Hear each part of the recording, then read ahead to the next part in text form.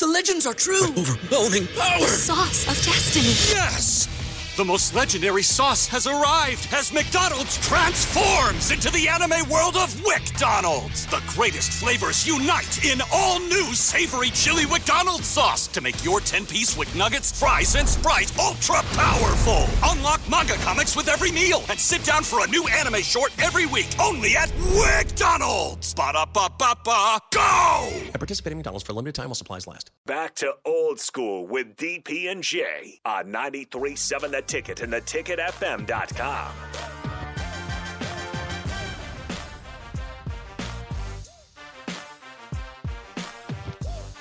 Welcome back. We appreciate you guys hanging out with us. And again, Starter Heyman Texan Honda Lincoln Hotline. Let's go to the Honda Lincoln Hotline and talk to our buddy John Squire. John, what's happening? DP and Jay, hey, always good to talk to you guys. What's good? What's on your mind? Hey, what you guys are talking about right now fascinates me, and that is what is Coach Joseph? What is he to be held accountable for right now? Versus, I guess I think it's kind of short-sighted when I hear these people say, "Oh, he's got to go 7-5," or he's got to do this, or he's got to do that within the next 6 weeks. Well, to me, what he's done so far since he got here in February is recruit the best players on our team, take over as head coach, made some tough decisions. He clearly has. I really think the players are happy he's their coach right now, and I would hope that Trev, and I'm sure this is true, that Trev looks at the bigger picture on this, because I want your thoughts too. It's like, okay, the Kansas coach won a big game the other night. Is that one game? Is that snapshot of his career? Is that what makes him suitable to be our coach, or is it bigger than that? Right. Yeah. Those are good points. I think depends on who you listen to and what they look for, and what they're viewing as the criteria. It probably changes. Some people, I'm a firm believer. If you're a good football coach, you're a good football coach. And people think, some people might feel like, oh, he needs to have Big Ten experience, or he needs to have Power 5 experience. Well, you could be eliminating yourself from a really good coach, and and then next thing you know, you're back in the same position 3 or 4 years later. Just think, here's a perfect example. Say if you want to compare to Mickey Joseph, right? Luke Fickell had to take over for Tressel, odd year, with the whole NCAA thing there. Went through a rough patch with the Ohio State. I think that was the only year that Nebraska beat Ohio State here when it was raining that night. Remember, Bo was mad. Everybody left when they were down by like 14 or 17 points, and we came back and won. But then Urban Meyer kept him on, right? And then he went on to Cincinnati. So just think how many teams had the same excuse not to hire Luke Fickell, right? Because of lack of experience. To say if it was no SEC, experience, or hadn't coached there before, X, Y, and Z. So you have to really – I'm a big believer. You got to look – everybody's, in theory, that would be coming in here, including Mickey Joseph, interviewing for the job, is a good football coach, right? You're not going to be up for the Nebraska job and can't coach a lick. So, now granted, some are better than others. Nick Saban, obviously, he was interviewing for the job. Everybody else is kind of fighting uphill for second place. But within reason, right? You got to start looking at the person. And all the things that you view as very important to be successful. And there's probably some qualities that you could take from Nick Saban, even Dabo Swinney, Urban, Coach Osborne, any coaches that you view as being successful. They all probably have like a good foundation of like 4 or 5 things, right? So then you look for those in that person and in their track record. Now, the coach at Kansas has a really good. He started, worked his way up, took Wisconsin Whitewater to a national powerhouse, right? He's coached here, in Buffalo, and then he came down to Kansas and make them legit. I remember watching Kansas last year, I think, against Coastal Carolina. Coastal Carolina won, but they looked like a different Kansas team. Yeah. even though he was kind of makeshift in the roster. And so he's doing a good job. There's plenty of guys out there that are good, but the most important thing you need to focus on is what Mickey's going to do here. It's a good opportunity. It's a unique opportunity. It's not the most ideal opportunity, but you know what? Mickey's going to face it head on. He's not going to make any excuses, and he's going to make the most out of it. And if the players, if I was talking to the players, I'd say, look, dude, if you want the best for you, you better go out there and play your butt off for these 8 games. I could give you some advice right there. Because number one, regardless if they bring in another coach, that it's going to if you don't keep Mickey Joseph or make an effort, then I got to look at you sideways. Then you're already off to a bad start. And and Mickey's here, you're going to have a coach that you know that you went and played for. He has like intel on you, you know, and so right now Mickey Joseph, I'm planning on him being the head coach. I'm planning on him doing well these last 8 games and then just moving on from there. Everybody else, everybody likes to talk about all this stuff. It's weird because if I was a head coach in this position right now, and I do what I expect to do, right? And you try to sit down with me, I'm gonna be looking at you straight crazy next year, and you looking at me in the face because there's 8 weeks left in the season, not 8 days. If there's 8 days left in the season, like kind of when everybody knew it was a foregone conclusion Mike Riley was going to be, let go, I get all the talk, right? But we're not even we're a quarter through the season, right? A third? I don't know what. Well, yeah, a third through the season. A lot can change. And hey, DP, I got a quick question for you, too, along this same line. Because when I was coaching, I coached about 18 years, and I can tell you straight to your face, some of the best coaching jobs that myself and the staff that I was working with did might have been some of our worst record teams where we just had a lot to overcome. And I don't think people see the big – I know it's a bottom-line business, but it irritates me when people want to hold Mickey accountable to players and schemes and everything else that he had really nothing to do with. Yeah. Right. Yeah. Well, that just depends. I mean, I think I always say there's always there's a deeper reason behind well, not all the time. Sometimes there's a deeper reason why you're coming up with these expectations that weren't put upon anybody else before. Yeah. And that's you guys are awesome. You guys are awesome. Hey, John, don't go anywhere. I do want to ask you. You got a big week for the softball girls. You got an inter-squad scrimmage Thursday, and then another exhibition on Sunday. Correct? This weekend, you bet. So you bet they're doing a great job right now. We've had some scrimmages, but we've had 2 games: one against Creighton, and one against University of Nebraska Kearney. And I'll tell you what. The girls look pretty tough.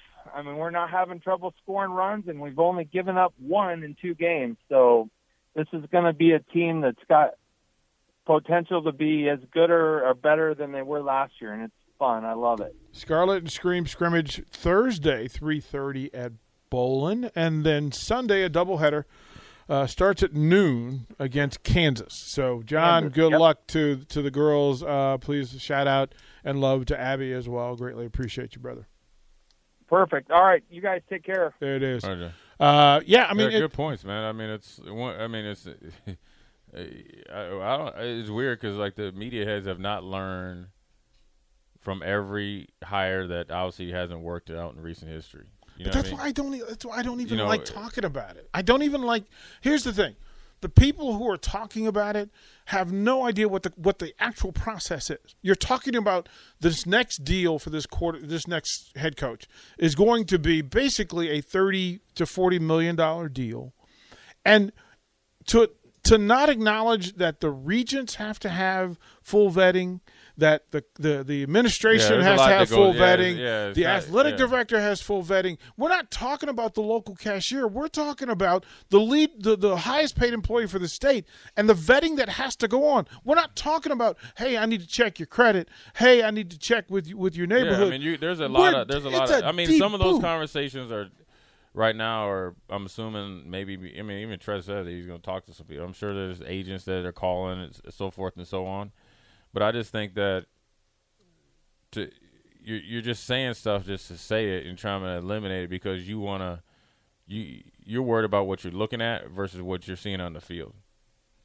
You get what I'm saying? Yeah. Like,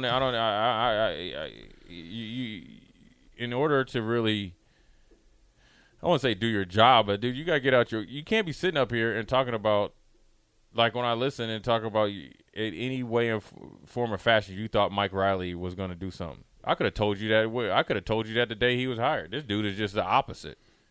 We had a brown-haired angry girlfriend in Bo, or we thought he was, and you're going to go get nice Mike. That's all it was.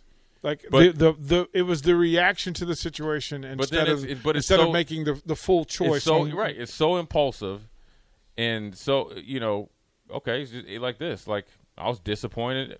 I didn't have a problem with Bill Moos. I was disappointed they didn't hire Trev the first time.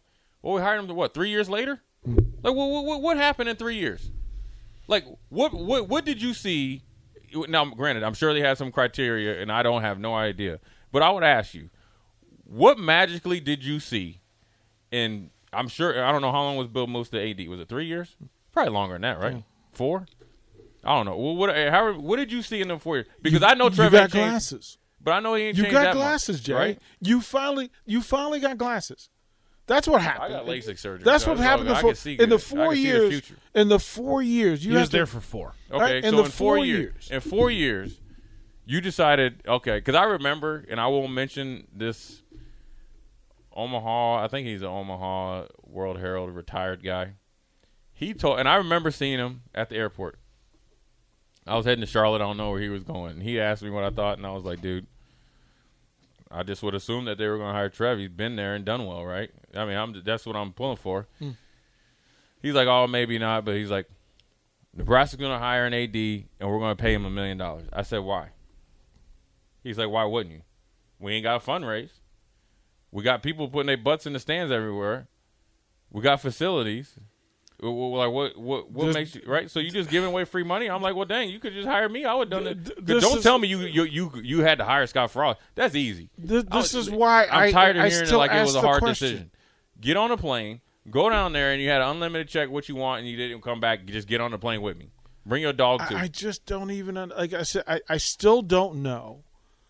And text line, feel free to tell me.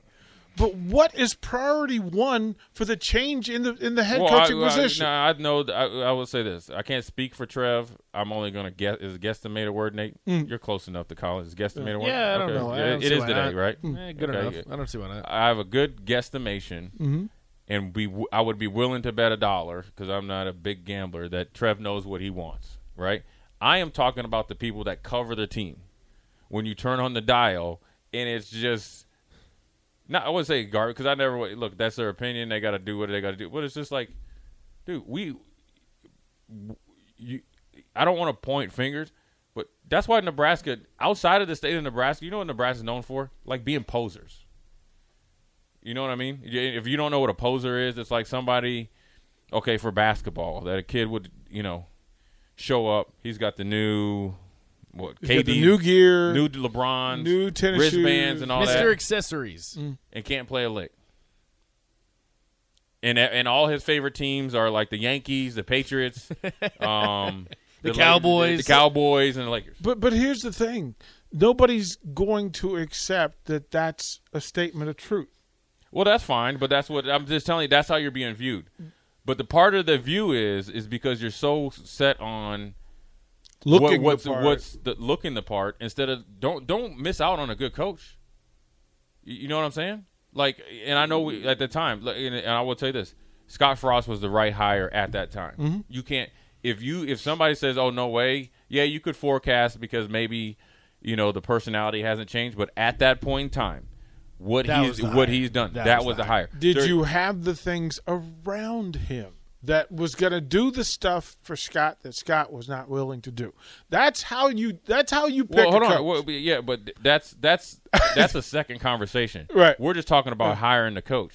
But as you move forward, okay, and then when you look at what Mike Riley, right, and then you looked at you have to start looking at, okay, well, let's just look at our process. Is the same guys kind of bouncing the ping pong thing around there and we're having the same thing? Or would you just be so willingly to ask somebody else their opinion that might have more realistic views than you. That's kind of in the business of football more than you. Genius, Jay Foreman. But I think that will happen. But that's genius. But it's like, to me, like, I know everybody thought like, well, like when for instance, when I was down and seeing my daughter and their daughters in Charlotte. Man, I hope you can say that again. One of my daughters in Charlotte, or seeing my daughters in Charlotte, one of her friends' dad played for the Miami Hurricanes when they were really good, and we always, see each other, and we might have a beer, and we'll talk about, man, college football is always better when Nebraska and Miami is relevant, right?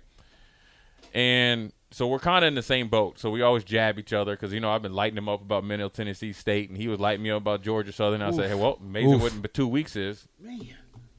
But as you get to it, like, I remember him having this conversation with me. He was like, well, if Scott Frost can't do it, then pretty much, like, nobody can. I was like, dude, no, coaching football, okay, is coaching football.